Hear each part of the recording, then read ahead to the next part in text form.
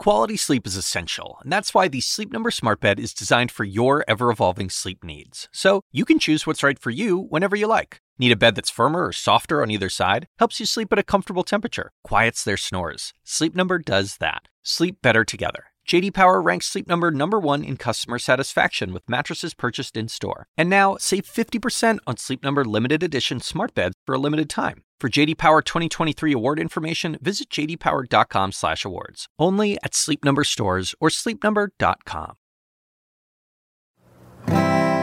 Teachers should make $1 billion and get more vacation time. They spend their days wrangling all our crazy kids. When they go out, they should get free bottomless wine. That's Jimmy Fallon singing on The Tonight Show earlier this week. I think voicing the thoughts of so many families. The song was a nod to National Teacher Appreciation Week, which ends today, but should probably go on all year long. Like schools across the country, the week looked very different compared to years past. Instead of apples on their desks or gift cards from parents, teachers might have received an Apple emoji or some money on Venmo. You know why. It's because 47 states and the District of Columbia have ordered or recommended school closures for the rest of the school year. Teachers across the country have taken their lessons online to try and weather this pandemic. So today, we'll highlight some of these teachers' struggles and successes in navigating remote learning. I'm Dr. Sanjay Gupta, CNN's chief medical correspondent, and this is Coronavirus, Fact versus Fiction.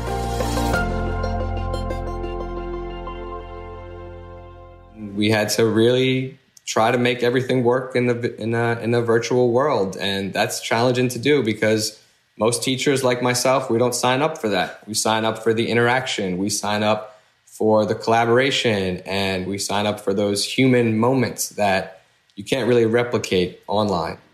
That's Chris Deere, 2020 Louisiana Teacher of the Year and a finalist for the 2020 National Teacher of the Year. I teach at Chalmette High School in Louisiana, right outside of New Orleans. Deere teaches world history to seniors and AP Human Geography to freshmen. I didn't know what that was. He said it's sort of like anthropology. He was inspired to teach partly because of a formative personal experience. I was in high school when Hurricane Katrina hit. I was a senior. It was our second week, and it disrupted, the entire region down here. I was forced to go to Texas. I stayed in hotels and shelters and bounced around different schools. And I missed out on a lot of big events that a lot of, people look forward to their senior year. Sound familiar? Deere has a pretty good idea of what his current students probably feel. It's a time when you're supposed to be celebrating all of your hard work, your dedication, your accomplishments, when your family's supposed to watch you walk across that stage and cheer. So it's a time that you'll never get to redo and you'll never get back. And it's not just a loss for Deere students. Some of them will be the first in their families to graduate from high school, and the ceremony would have been meaningful to their relatives as well. Deere has students who are also dreamers, undocumented immigrants who arrived in the United States as children. And he has students that are working essential jobs, while they also balance online classes. Learning online might seem easy enough if you're a student with a computer or the internet, but Deere also has students who didn't have the luxury of these tools. So a lot of students that originally didn't have internet when this happened, we were distributing work and packets and just literally papers when we were distributing food. But my district personally has been giving Chromebooks out to students who need them and trying to collaborate with local organizations to get hotspots, to get kids connected. So I think teachers all across the country are doing everything they can to get kids online and to keep that learning going. Esperanza Community School in Phoenix, Arizona, has also handed out Chromebooks and Wi-Fi hotspots to some of its students.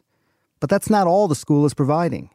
I think a lot of us forget how integral schools are to our communities, even if you're not a student there. Hannah Wysung teaches science and English at Esperanza, mostly to low-income students. She has helped distribute food boxes and gift cards to grocery stores. But as this pandemic drags on, Wysung and her colleagues are looking ahead to long-term challenges families might face. Food is available in a lot of places, from schools and food banks, but as this has gone on for a couple of months and parents are not working or working less, the next step that we're working on right now is to build a fund for rental assistance. And that's just the creative problem-solving Wysung has been a part of outside the classroom. After students have been set up with food and Wi-Fi is when her real job and the real connection begins. And these teachers have come up with all kinds of new ways to do that as well. Something that we do normally at our school is have monthly family nights with movies or dinner or games or whatever it might be. And we were really mourning the loss of family night. And we decided to do a virtual dance party. So we got a local DJ from a radio station, and then we invited all of the families to get on Zoom. There were, I think, between 45 and 50 people on, between families and staff, and it's pretty cute to see a bunch of little squares of third graders dancing. Chris Wyckoff, who teaches American history to 11th graders in North Carolina, has taken advantage of our reliance on the internet to send his students some encouragement. I've been sending out digital cards to let them know that I still see you.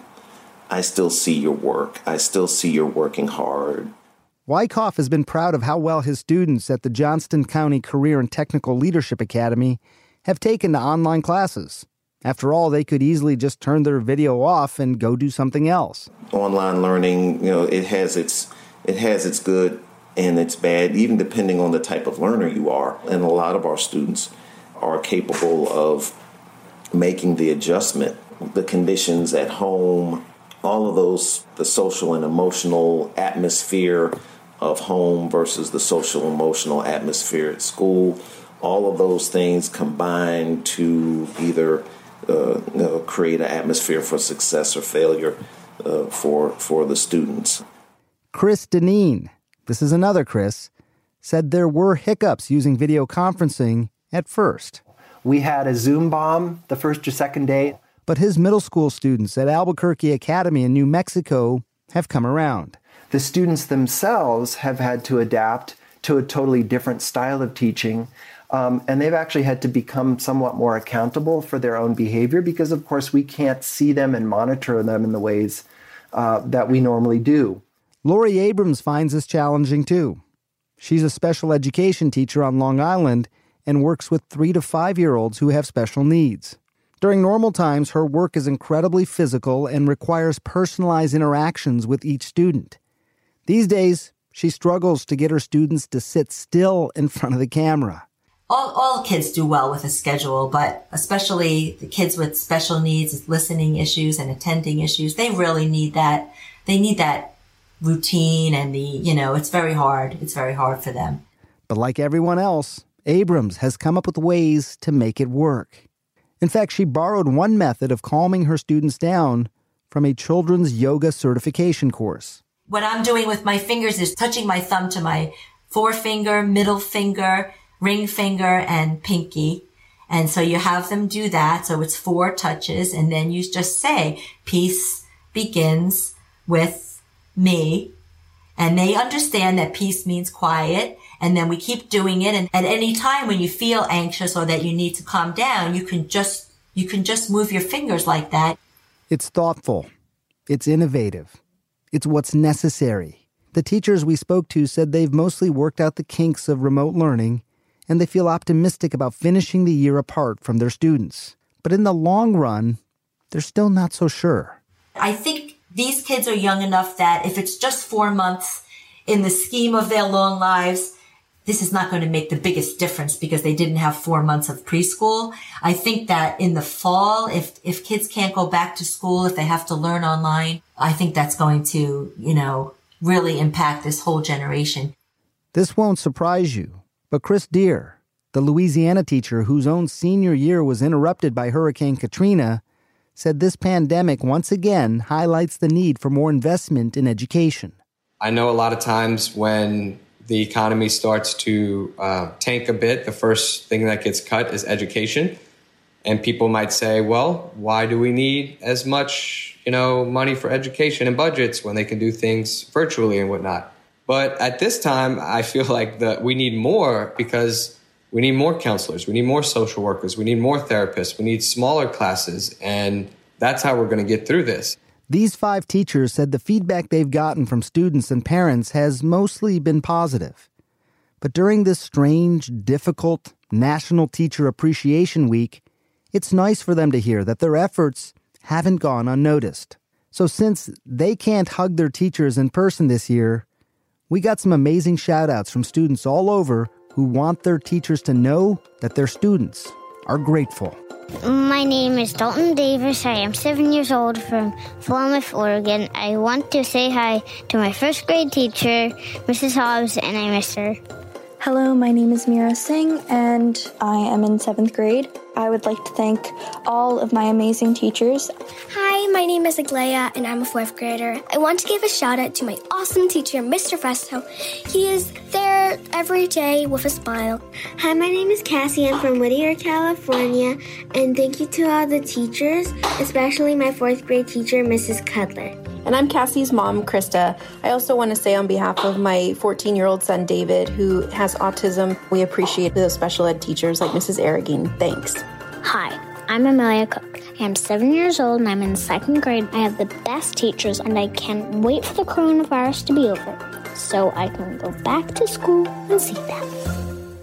Thanks so much for sending those in, and thank you to all the teachers who are guiding our kids through this time. I have 3 daughters in school right now. I watch them get educated by teachers online. I watch the patience of those teachers, and I watch my kids blossom and grow. I can't thank you enough. I also wanted to give a quick note about next week. I'm going to be talking to experts about what we can expect in the months and years to come, starting with a conversation with my friend and colleague, Fareed Zakaria. You can watch a special edition of Fareed's show, GPS, this Sunday. We'll be back Monday. Thanks for listening. Coronavirus, Fact vs. Fiction is a production of CNN Audio. Megan Marcus is the executive producer. Felicia Patinkin is the senior producer, along with Nadia Konang and Amanda Seeley from CNN Health.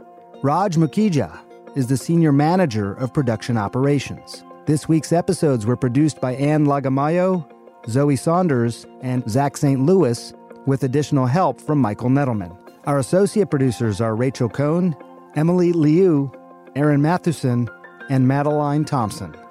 Nathan Miller is our engineer, and David Toledo is the team's production assistant. Special thanks to the executive producer of CNN Health, Ben Tinker, as well as Ashley Lusk, Courtney Koop, and Daniel Cantor from CNN Audio.